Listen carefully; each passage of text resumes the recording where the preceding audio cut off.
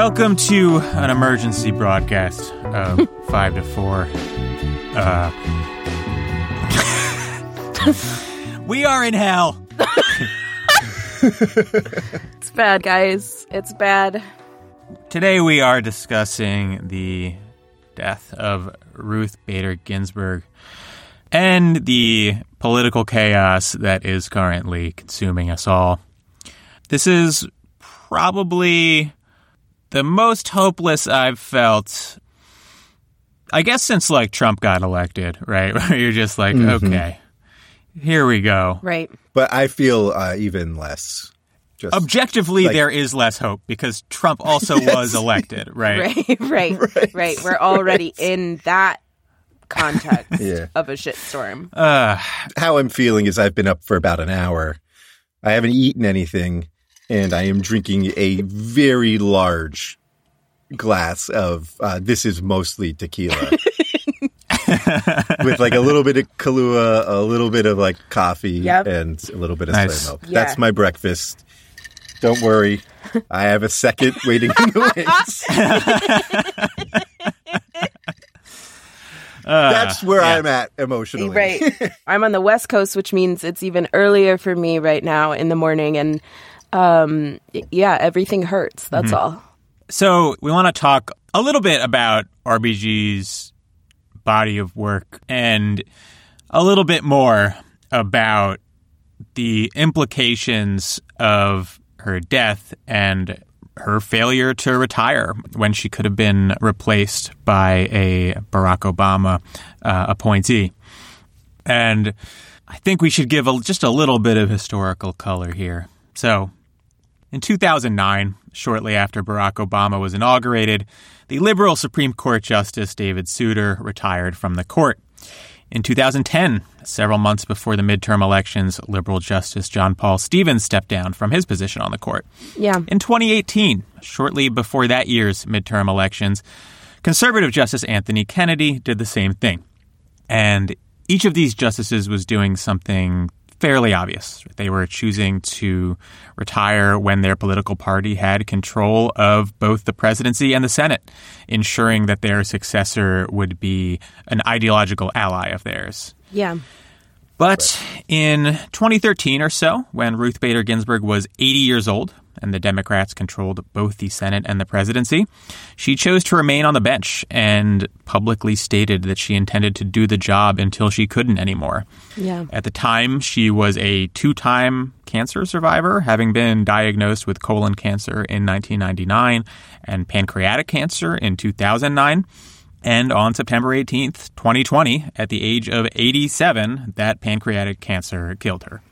And now her spot on the court will almost certainly go to a far right-wing psycho appointed by Donald Trump. Yeah. Ruth Bader Ginsburg did a huge amount of good in her life. Mm-hmm. She was a trailblazer in her field. She is as close to single-handedly responsible for building up gender discrimination laws to where they are as any one person could be. Yeah. Her jurisprudence on the court was very strong. Certainly one of the maybe most liberal 2 or 3 justices of all time. Yeah. But her decision to stay on the court was devastating to the perseverance of left and liberal values in American politics and policy. That decision will likely eventually erode whatever legacy she has impressed upon American law. Right. And it is the consequence of someone who, for whatever reason, failed to understand that the power she wielded should come with some affirmative obligation to the people that she wielded it over. Yeah, when I look back, obviously, when all of us are looking back on Ruth Bader Ginsburg's life, it's a life of superlatives, right? Everyone, I'm sure, who is listening to this has heard or read already various obituaries and news segments that are memorializing her life and legacy, over the course of the past couple of days since she died. And so we don't want to spend too much time here with, the sort of end-of-life tributes when I think other people are doing that much better than we can. But I do think want to. Right. But I do think that nevertheless, a conversation about the end of her life and where we're left without RBG is incomplete if we don't at least, go through some highlights of the amazing contributions that she did make. So just to start off, she was one of less than 10 women in a class of 500 men at Harvard Law, the first woman to be on 2 major law reviews after she transferred to Columbia Law School and joined the law review there. She was a mother in law school. I think that she had her first child the year before she went to law school. And while she was in law school, her husband, Marty Ginsburg, was also in law school at the same time, and she cared for him when he was diagnosed with testicular cancer. Now, in all of that, and she still graduated at the top of her class. So these are the accomplishments of an undeniably intelligent person. Yeah. And that was before she even did anything in the law, before she even started her career. Right. And then we get to her career. As a lawyer, she argued in front of the Supreme Court multiple times. Right. She crafted the arguments, like Peter said, that became the basis for sex discrimination laws in this country. Right. To give some color there, she struggled to find work in New York, despite being first in her class out of Columbia, but she landed a job with the ACLU, which is where she sort of made her mark. Yeah, exactly. And she made that mark using really a shrewd legal mind on cases in which she was insisting that laws that held women back were also damaging to men. She's well known for quoting the abolitionist Sarah Grimke in front of the Supreme Court. She said, quote, "I ask no favor for my sex. All I ask of my brethren is that they take their feet off our necks." And at the end of her oral argument for the last case that she argued in front of the Supreme Court, so before she was a justice, a case in which she was challenging a law that made jury duty voluntary for women but not men, then Associate Justice William Rehnquist asked her, "So you won't settle for putting Susan B. Anthony on the dollar then?" She would, of course, later be William Rehnquist's colleague when she became a Supreme Court justice. And she famously would say years later that she would be happy only when there were 9 women on the court. So, look, all that to say, Ruth Bader Ginsburg was an icon. She inspired generations of attorneys. She paved the way for women in this profession. And look, a woman or man, you can't point to a more successful and influential and powerful lawyer. She's up there with a tiny handful of people. Yeah. So turning to her legacy, I'm feeling confused right now about why criticizing the choices that Ginsburg made towards the end of her life takes away from any of those accomplishments. We keep hearing that we need to give props, and I guess I don't understand how criticism of a very public choice that she made takes away from those accomplishments. I'm not dismantling sex discrimination law. So what does giving credit for the accomplishments do for us without the necessary criticism? Who does it serve if we don't talk about a grave mistake that she made? And by the same token, we don't do this criticism because it's fun for us to say bad stuff about a sweet old lady. It's because maybe if we're talking about these aspects of her public service, the areas in which she failed, maybe we can fucking learn from history for once. RBG, undeniably a big part of the reason women have sex discrimination laws they can rely on in this country, a big part of the reason why we have any abortion right to speak of anymore. She's a monumental figure, and she died in the most precarious and alarming political context possible, and that was by her own design. Yes. And so if you want people to say that you were perfect when you die, you should let that go because no one's perfect. If you would like people to say that you served the public righteously and justly till the very end, then do that, and that will be your legacy. Ruth didn't do that, so her legacy is tainted. And so, I just think we need to unpack what bothers us so much about saying that. She held an immense responsibility because she lived a life where her job was public service. And in the end, she made a decision that didn't serve us well. Right. She was a titan. She was a hero to many. And among her many incredible accomplishments, there was a big mistake. And I just want to emphasize that that failure doesn't mean that we despair forever. When we criticize someone, it doesn't mean my point or my politics is about nihilism and nothing will ever be good. What's the fucking point? It's a criticism of choices. It's a recognition that where we are is the result of political and personal choices, particularly by those in power. And when we criticize, it's because there's a better way. People could have done different things and things would be better now. So actually, I think that's a recognition about possibility and potential. Absolutely. There's a very predictable response to what Rhiannon just said, and it's predictable because we've seen the response a number of times. And it's something like, how could you have known? Or conversely, what about fucking Merrick Garland? He's not on the court. Right. What about Mitch McConnell? And so I just want to lay out a few things that are just facts. Right. Yes, 2 justices, liberal justices, retired in 2009, 2010, when the Democrats had 60 or 59 senators after Scott Brown's election and the presidency. Right. They lost seats in 2010 in the Senate. Barack Obama won re-election in 2012, but they lost more seats in the Senate in 2012. They lost control of the House in 2010 and did not have control of the House after 2012. It was very obvious in 2013 that their hold in the Senate was precarious. Yeah. They had lost seats in 2 straight elections. They had just lost control of another house of Congress in the last few years. Everybody knew Republicans could gain control of the Senate in any of the coming elections. Right. And that Barack Obama was in his last term because he's term limited. Right. As a result, there was very public pressure on her to retire. Yeah. There were articles written about it. People asked her about it. She publicly commented on it. This was predictable at a point in time when she could have retired and a Democrat could have replaced her. Yeah. Like, that's just a fact. Yeah. It is a historical fact. Yeah, and it's predictable.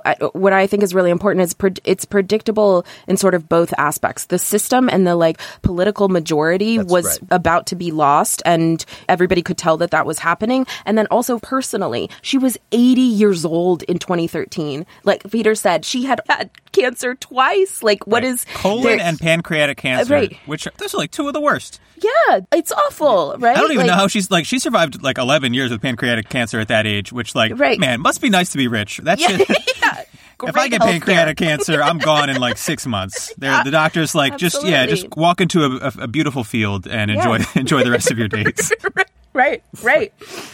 So when I say this was predictable, I mean the current moment where she's being replaced by a Republican president. Yes. With some, right-wing goon. Right. Obviously, Barack Obama wouldn't be president forever. Obviously, Democrats wouldn't, hold the House forever. Right. But even beyond that, our institutions are on the brink right now. Mm-hmm. This... I'm sorry.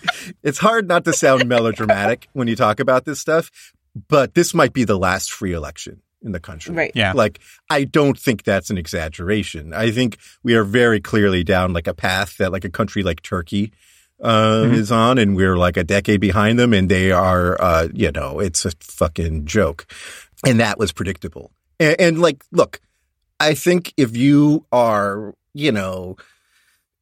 upper middle class or working class or whatever, and you work 50 hours a week and you're just trying to pay your rent and make your mortgage, I don't think it's incumbent on you to read Marx or Rawls or Dworkin or whatever and keep up with every in and out of the ongoings of the, the legislature and the state Republican parties and all that shit. But do you know who that is fucking incumbent on? The most powerful people in the country who happen to be political actors, like the Supreme Court justices. Right. And do you know who is very well positioned to see the direction of the country? Are the justices who were in dissent on Citizens United, talking about how this opened up our elections to purchase by corporations. Right. The justices who were in dissent on Crawford v. Marion County, talking about how the Republican Party was disenfranchising voters on the basis of made-up harms that don't exist in voter ID laws. It's the justice who's in dissent who wrote a powerful dissent in Shelby County v. Holder in 2013, of all years, about how the Republican Supreme Court justices were gutting the Voting Rights Act and setting back our democracy decades. Right. Yeah. There is nobody better positioned in this country to understand the risk that our democratic institutions faced at the time, the direction Republicans were going. Gerrymandering was already ongoing. Those cases were already in the courts. People were already talking about it eventually coming up to the Supreme Court. This was on their fucking radar, and they were talking about it publicly in their decisions. And she still, understanding that, was like, I'm going to risk it. Yeah. Yeah. This is what's on the line, but I am so fucking important. Right. Yeah. And that is what she thought. You know, Yeah. this was being sort of like debated on like Twitter and such over the weekend, the extent to which this is just an ego thing.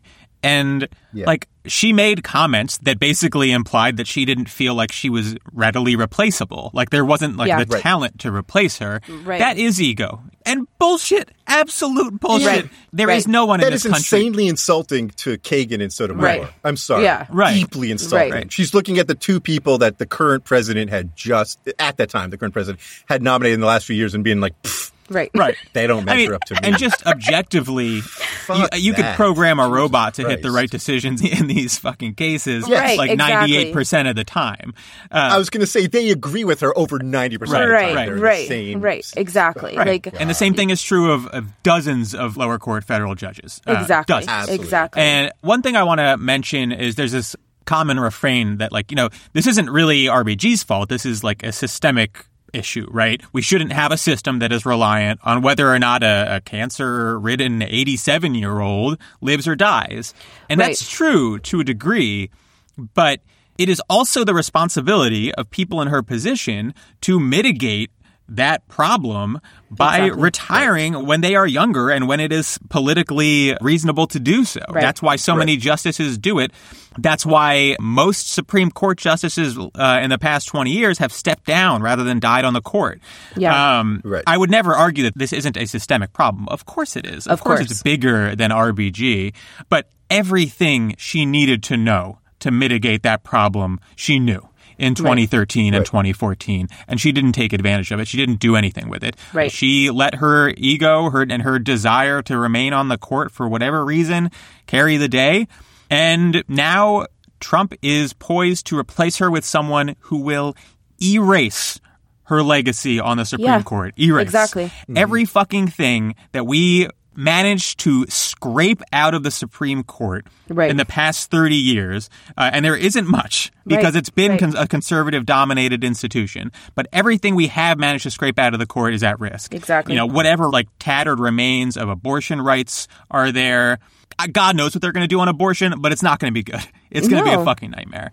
Voting rights already extremely tenuous, now basically doomed. It's endless. Another big thing is like executive branch discretion, the extent to which the court is just deferring to the executive branch on what it wants to do, whether it be militarily, in anti-terrorism efforts, anti-immigration efforts, environmental, environmental issues. You're going to see a functionally unchecked executive branch. And if you think it's bad in Trump's first term, just imagine it in his like third and fourth term. And the corollary is you will see a much more restrained congressional branch because conservatives don't believe that Congress should have that much power. They believe that the executive branch has all sorts of discretion and that Congress doesn't. I saw somebody say that like the Supreme Court was basically becoming the legislative branch and Congress was becoming like a reality TV show. And that's like maybe an exaggeration. That's good. But the dynamic is pretty spot on. That sounds actually. right. Like Republicans are outsourcing all their unpopular policy goals to the Supreme Court. Yeah. And I want to make a point. I'm glad, Peter, that you brought up the systemic issues. Like, we do not approach the death of RBG from a, like, criticize this person only perspective. We criticize this system on the podcast every single episode. And it's a problem, and we are constantly criticizing the problem of our system that results in, you know, 2 presidents who lost the popular vote having appointed 5 out of 9 Supreme Court justices. That's a problem that our system can spit out that result for us. And really quick, confirmed by senators who collectively won fewer votes than the no vote senators. Extremely important. Just, right. know. And so we're calling that out all the time. And so I don't want to seem like this is only Ruth fucked up and it would be perfect otherwise. That's not our point at all. And I feel like really compelled to respond to those who are saying that criticism of RBG purely comes out of sexism, that it's because she's a woman and that male justices wouldn't be getting the same criticism, you know, at the end of their lives or whatever. I just want to say, like, personally, I actually have learned a lot about a public accounting of a Supreme Court justice's life and career from John Paul Stevens, from Thurgood Marshall, from Justice Blackmun, from justices who were on the court for a long time and then at the end of their careers looked back and publicly talked about mistakes that they made, challenges that they faced.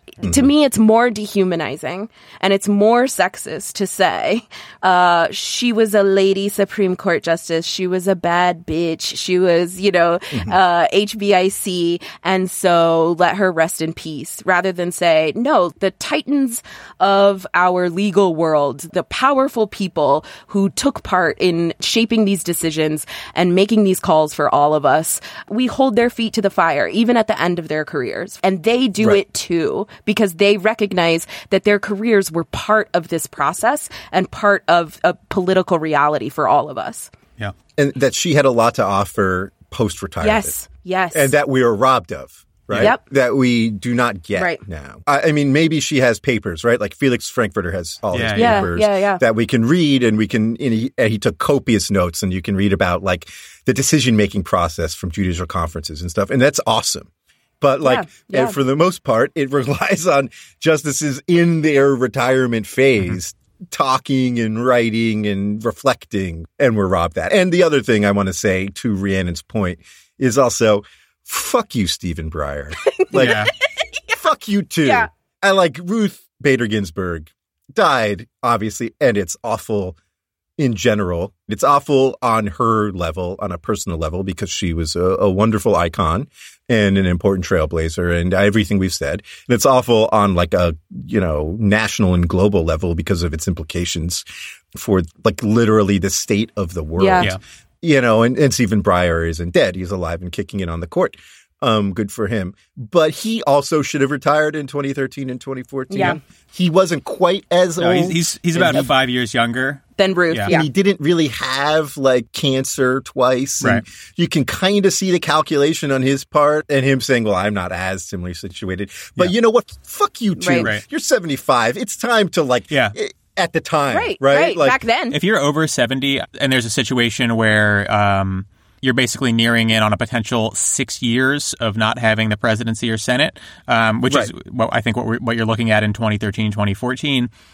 Yeah, the correct thing to do is to retire. Fucking go. You got to go gracefully. And I've heard people point out that it's sort of sexist, that people talk about RBG's decision much more than Breyer's. I think there's probably something to that. But I also think yes, he was 5 years younger and didn't have cancer, but also there's no cult of personality around Breyer. Right. He doesn't have a fan club. Right. He's incredibly mediocre. He doesn't have a rap nickname. Right. And if you're us, you take the harsher position on RBG in large part because there doesn't seem to be an adequate public accounting of her failure. I don't think that's as likely to exist for Breyer. I guess we'll see when he dies.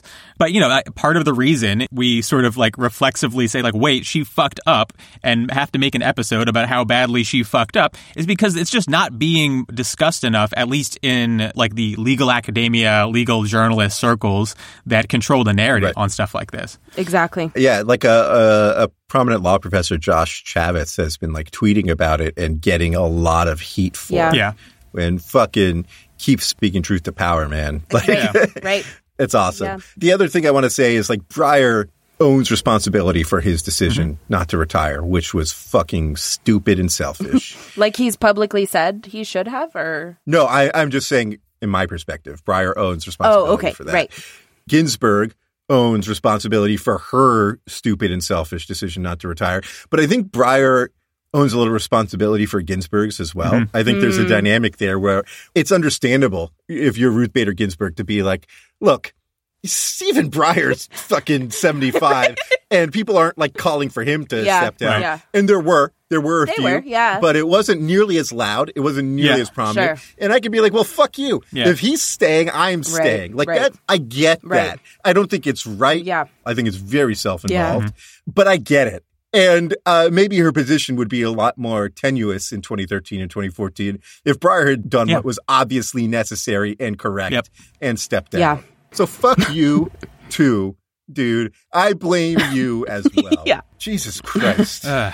Fuck these people. So I guess we should talk about what happens next. there are more knowledgeable people than us when it comes to like the sort of prognosticating about like Senate procedures and shit like that. But I think in broad terms, the next steps are fairly clear. Mitch McConnell has two options. One is to ram through a nominee before the election.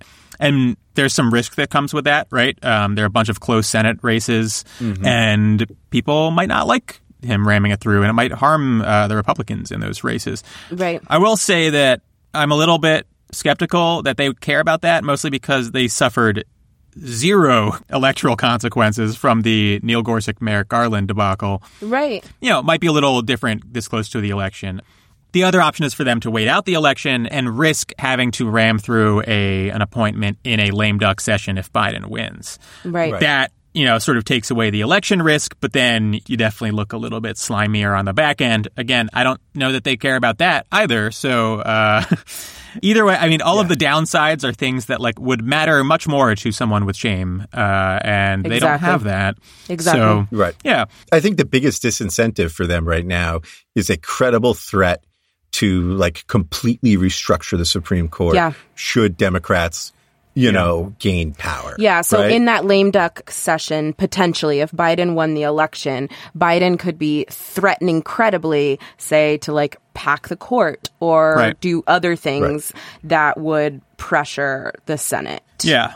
Go ahead, when we Michael. say pack the court, we mean expand its size via legislation, which is what it requires. It doesn't require a constitutional amendment. Right. Just, add 4 seats to the Supreme Court and, Biden nominates and the Democratic-controlled Senate confirms all those 4. And all of a sudden there are 7 out of 13 justices rather than 3 out of 9 who are appointed by Democrats and you have a majority. Yeah. So that's the credible threat. Like, look, if you fucking do this, we're just going to nuke the thing and rebuild it in a way that's not so profoundly unfair. Right. Yeah, which is why Republicans have to be really careful not to let everyone vote in this election.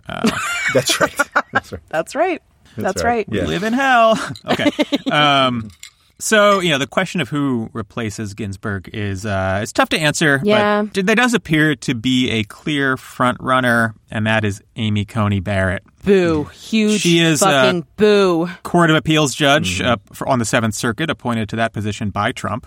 She is 48 years old, former Scalia clerk, full-fledged fucking psycho. Yeah. She's got those Michelle Bachmann eyes. You guys, you know about that?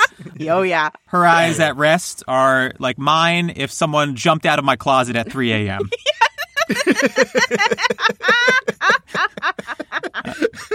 There's a dead person inside of Amy Coney Barrett, and it's scaring her very much. That's right. Yeah, there's going to be a Karen on the court. I think that's the best way to put it. Yes, that's right. Yes, that's right. A superlative first Karen on the court. Isn't she like a trad cat? Yeah, too? yeah. She's like a hardcore Catholic Karen. Yeah, so first of all, huge darling of the Federalist Society. Yeah. The reason that she's considered the front runner in large part, yes, there's her age, there's the fact that she's a woman, but also a couple of years ago, people wanted her appointed to the court, and Trump reportedly said that he was saving her for the Ginsburg seat. Which, again, if you didn't think this was predictable, fucking eat shit. Right. Obviously, even dumbass, like barely sentient Donald Trump. Yeah, he gets it. Was like, she's probably not going to make it through my term. Right. I am definitely going to get to replace her. I got a girl lined up to replace the dumb old girl that's there right now. Yeah. So, in 2017, the New York Times reported that Coney Barrett belongs to a Catholic-adjacent group that calls itself People of Praise, which has its members swear a lifetime loyalty oath to the group. It assigns each member a same-sex advisor, which until recently were for the women in the group called handmaidens. So, get ready. Get fucking ready. I have no comment. She's going to be the first person to ask for the Senate Judiciary Committee's manager during the appointment process, during the nomination process. If there is a nomination process, there's actually already been calls in some little, disturbed corners of right-wing Twitter, which is basically the mainstream. Yeah, that's right. Yeah, that's right. Uh-huh. Yeah, you're referring to the White House press account. That like the Kavanaugh, nomination process was so contentious that they should just skip all that and go straight to a vote. Like Trump should nominate someone and they should just vote. Okay, can we talk about what is easily the funniest right-wing reaction 2 years out from Kavanaugh, which is like, look, they're just going to accuse everyone of rape. Right. So let's preliminarily just say we're not going to play that game. Right. They believe that the Kavanaugh thing was just left field. Like, nah, they're just making up rape accusations, and they're going to do it again. Like, it's like the most... It's like a new playbook that we didn't even think of before Gorsuch. Right. Yeah. Or we would have definitely accused Gorsuch of rape. And there's no way that the accusations against Kavanaugh, like fucking villain in every 80s movie about college kids. like the biggest college douche in every movie you've ever seen. Exactly. Like that the accusations that he raped someone would be like unfounded. No, that's left-wing radical strategy. They also believe that it was like proven false. Like, I don't understand where exactly that comes from, but that's definitely their position. Yeah, so those are the issues with a Kavanaugh-type nominee. The issues with a Coney Barrett-type nominee is that, like, she would be, like, calling 911 during confirmation hearings to report difficult questions. These people are attacking Kamala me. Harris.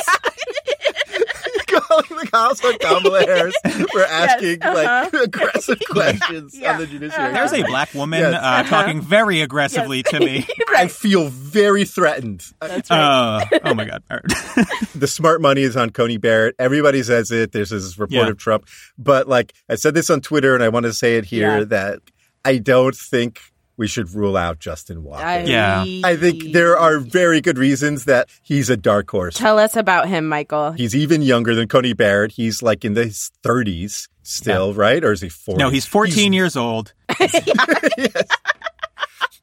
But this guy, he's made the news many times. Once because like the American Bar Association was like, this guy is just not qualified to be a federal at judge. all, to be a district judge, because he's like never heard a case and like it's like a joke.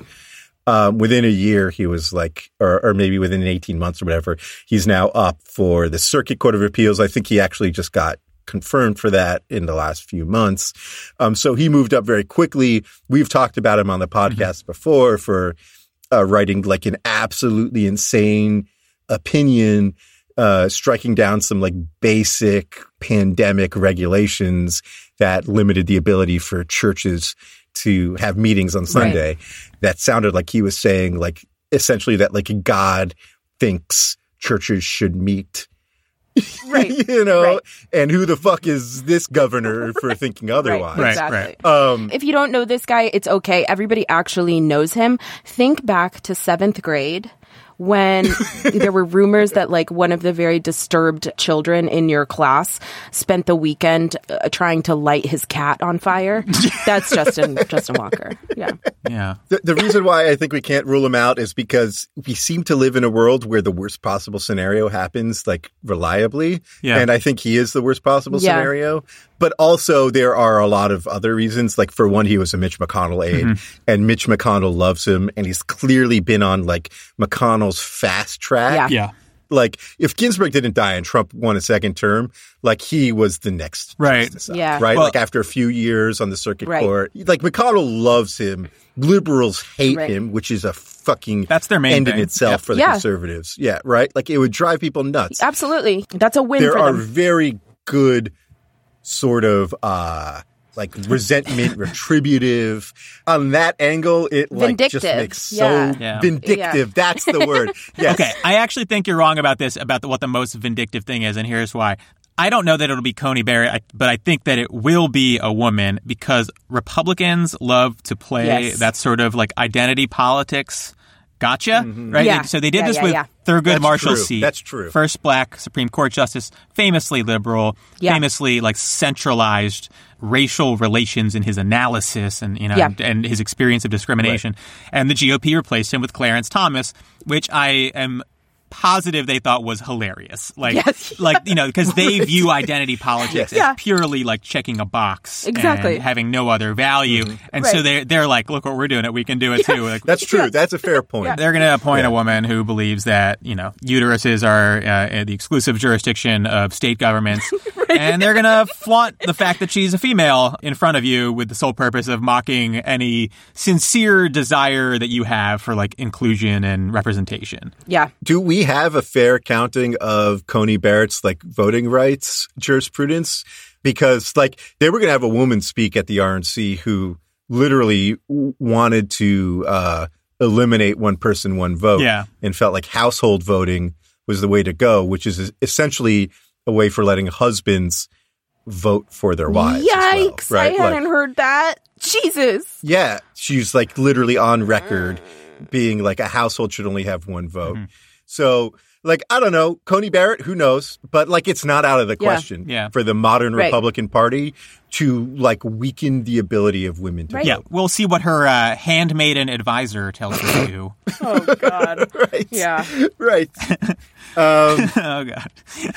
But things are going downhill really fast. I feel like this is like a good point for me to say something that has been on my mind for like the last 24 hours, which like we talk about this in like a 6-3 court rather than a 5-4 is very scary. Neil Gorsuch being the median vote is very scary for all the obvious reasons, but this just feels bigger to me than that. It feels bigger even than just like voting rights. This feels like fucking like a flashpoint in history, like the assassination of Franz Ferdinand. You know what I mean? Like it feels like there are going to be massive repercussions for this one way or another. Yeah. Like either it's like literally Republicans have such a stranglehold on the court that like maybe they steal this presidential election, give up entirely on democracy, and like our country slides very quickly into some sort of authoritarian regime. Yeah. Which obviously, as the most powerful military and most powerful country in the world in, you know, the history of man has massive implications. Right. Or there's a very remote but, you know, still plausible possibility that there's enough of a Democratic wave, right? That like they can't fucking steal it. And Joe Biden is president and they take over the Senate and they grow some fucking balls and make D.C. and Puerto Rico a state and expand the court and whatever, blah, blah, blah. And we come back from the brink. Yeah. Right? Like we're not quite yet at the point where this is irreversible. Right. But it's like an increasingly distant possibility. Coming back from this is increasingly difficult. Yes. Like the necessary conditions for undoing this are like a massive recession like in 2008, which delivered like a massive electoral victory and 60 Senate votes, or possibly a pandemic with hundreds of thousands of dead, millions dead across the globe, which could possibly deliver Joe Biden and the Senate to the Democrats. Yeah. But that's the scope here of Ruth Bader Ginsburg's decision not to retire. Right. Yeah. At the end of the day, to undo this, we're talking about global level disasters. Right. Yeah. That's the balance. Like, that's fucking it. Remember in the late 90s when we were all worried about asteroids? Yeah. Were you guys worried about an asteroid hitting the Earth in the late 90s? There were 2 movies in the same year. Yeah, right? I definitely was. They're fucking Deep Impact and Armageddon. Volcanoes, asteroid. Dante's Peak. The 2 movies in the same year. Yes. Yeah. That I feel like in retrospect, that's a good way to go. Like, if scientists were like, this one's coming for us, we've got 4 days, I'd be like, oh, that was close. You know, we almost had to play out history. You know, in Independence Day, the people who are like dancing and celebrating under the giant spaceship before it annihilates everyone. Like, if we knew they were going to annihilate everyone, that's what it would be like now. Yeah. I'd be out there under the spaceship. Thank you. Like, just like let's fucking go. Let's go. Here comes the end of human civilization. You fucking did it, guys. All right. We should turn back to Ruth. You know, this podcast is generally speaking about the extent to which the court is influenced by political ideology and the extent to which the practice of law serves to hide that reality. Yes. Ruth Bader Ginsburg failed to reckon with the fact that the court is an ideological institution and that the practice and interpretation of law is ideological. And if she understood that, truly, she would have understood the threat posed by someone like Donald Trump being able to name her successor. Mm-hmm. And, you know, if she admitted to herself that this is about ideology, then she would have to admit to herself what these stakes are. And that comes with the understanding that a massive burden rests on her shoulders. Yes. She never acted like that was true. She made a bunch of public statements where her failure to grasp the stakes was very palpable. In a 2014 Reuters interview, she said that the issue of when she retired was, quote, a question for her own good judgment. That statement just reflects like a complete abdication of the responsibility she had, right? Exactly. The Supreme Court impacts millions of people. She doesn't get to hide from that. She doesn't get to frame it as if it's a personal matter. Right. In the same interview, she was asked about the calls for her to step down and be replaced by Obama. Her response was to ask rhetorically who could have been nominated that people would rather see on the court than her. And putting aside how insanely narcissistic you'd have to be to think that you are like literally unmatched across the legal field, the answer would be like any intelligent left liberal legal professional who's not in their 80s would be better. Not a hard rhetorical question, you know? Right. There's a concept in sports that I feel like is worth mentioning here, which is called value over replacement. Yeah. Which is like, it's not just like your raw production. Right. If we could replace you with the average player. How much do we lose? Exactly. And what's the difference, right? And so what's Ruth Bader Ginsburg's value over replacement player for the last 7 years? And it's zero. Yeah. It's zero. Yeah. Like anyone who could replace her that Obama would have nominated and a Democratic Senate would have confirmed would have voted roughly exactly the same. Exactly. As her. There's maybe 5 decisions that would have gone differently, and they probably would have gone differently in a way that would make liberals happy. Right. And her like joining the conservatives. Right. My point is she risks a lot to gain nothing. Yes. We've talked a lot about the risk and about the downside risk of like if she dies, well, you know, there's a Republican in power, like the risks of that. But what's the gain? Yeah. What did we stand to gain? The answer is nothing. Right. That's exactly. it. That's the answer. I'm sorry. But we have gained nothing over a generic liberal judge being in her place for the last 7 years. And so, I'm a little heated. I love it, Michael. You talk your shit, King. I think we get here because of a philosophy, a sort of foundational politics of indispensability and of individualism. Ruth Bader Ginsburg believed she was the only one who could do that job, and she forgot that it was movements and organizations and colleagues and mentors and strategy that got her to where she was, including the wins that we give her as part of her legal career, right? It wasn't just Ruth Bader Ginsburg. And that's all in addition to her undeniable intelligence and drive and unique abilities as a lawyer. And I think that disconnect sort of becomes the foundation for a politics that puts you in the center rather than the people you got into the career to serve. And it's a politics that views your own accomplishments as the end goal of history, as the end goal of fights for justice, of legal reform, of democracy. And in the end, that kind of framework means that her failing body was at the center of a really scary political moment because now the autonomy and the politics of millions of bodies hang in the balance. Yeah, absolutely. So let's wrap up because I've got, for the next 7 hours, I've got it calendared off to be screaming into a pillow. That's right. So, yeah, we need to get to that. The response of like legal journalists and academics to her death has been sort of like predictably targeting the positives of her legacy and largely ignoring or even being outright dismissive of the impact of her choice to stay on the bench on that legacy. Many people have gone a step further and been like openly hostile towards the idea that we could or should criticize Ginsburg right now. So like, I think one thing that we probably have made clear, but let's just hammer home. There is no cogent and coherent defense of her decision to remain on the bench through 2014. None. You will not hear one. Period. This was a seat that could have been filled with a liberal justice for the next 20 to 30 years, and instead will belong to a radical conservative for that time because of Ginsburg's decision. There's nothing more to it.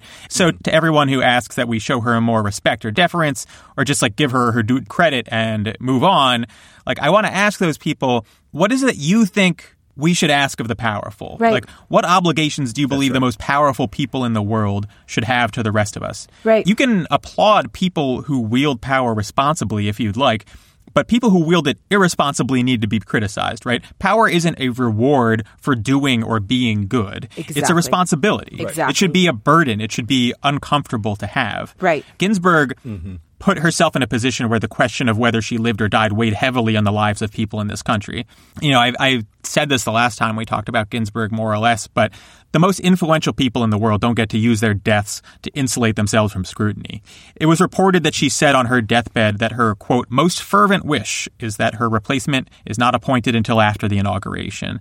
I'll give her the benefit of the doubt and say that I don't think she's dumb enough to believe that anyone in the modern Republican Party, let alone Donald Trump or Mitch McConnell, would ever honor that wish. Yeah. But it is a bit unfortunate, to say the least, that the first time RBG showed a glimmer of awareness of the significance and precariousness and political import of her position was right before her death. Yeah. Right? I mean, we maybe could have used that sort of foresight when it might have meant something, Ruth. Right. That's it.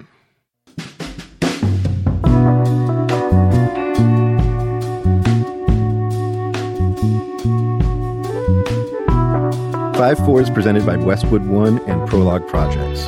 This episode was produced by Katja Kunkova with editorial oversight by Leon Nafok and Andrew Parsons. Our artwork is by Teddy Blanks at Chips NY, and our theme song is by Spatial Relations.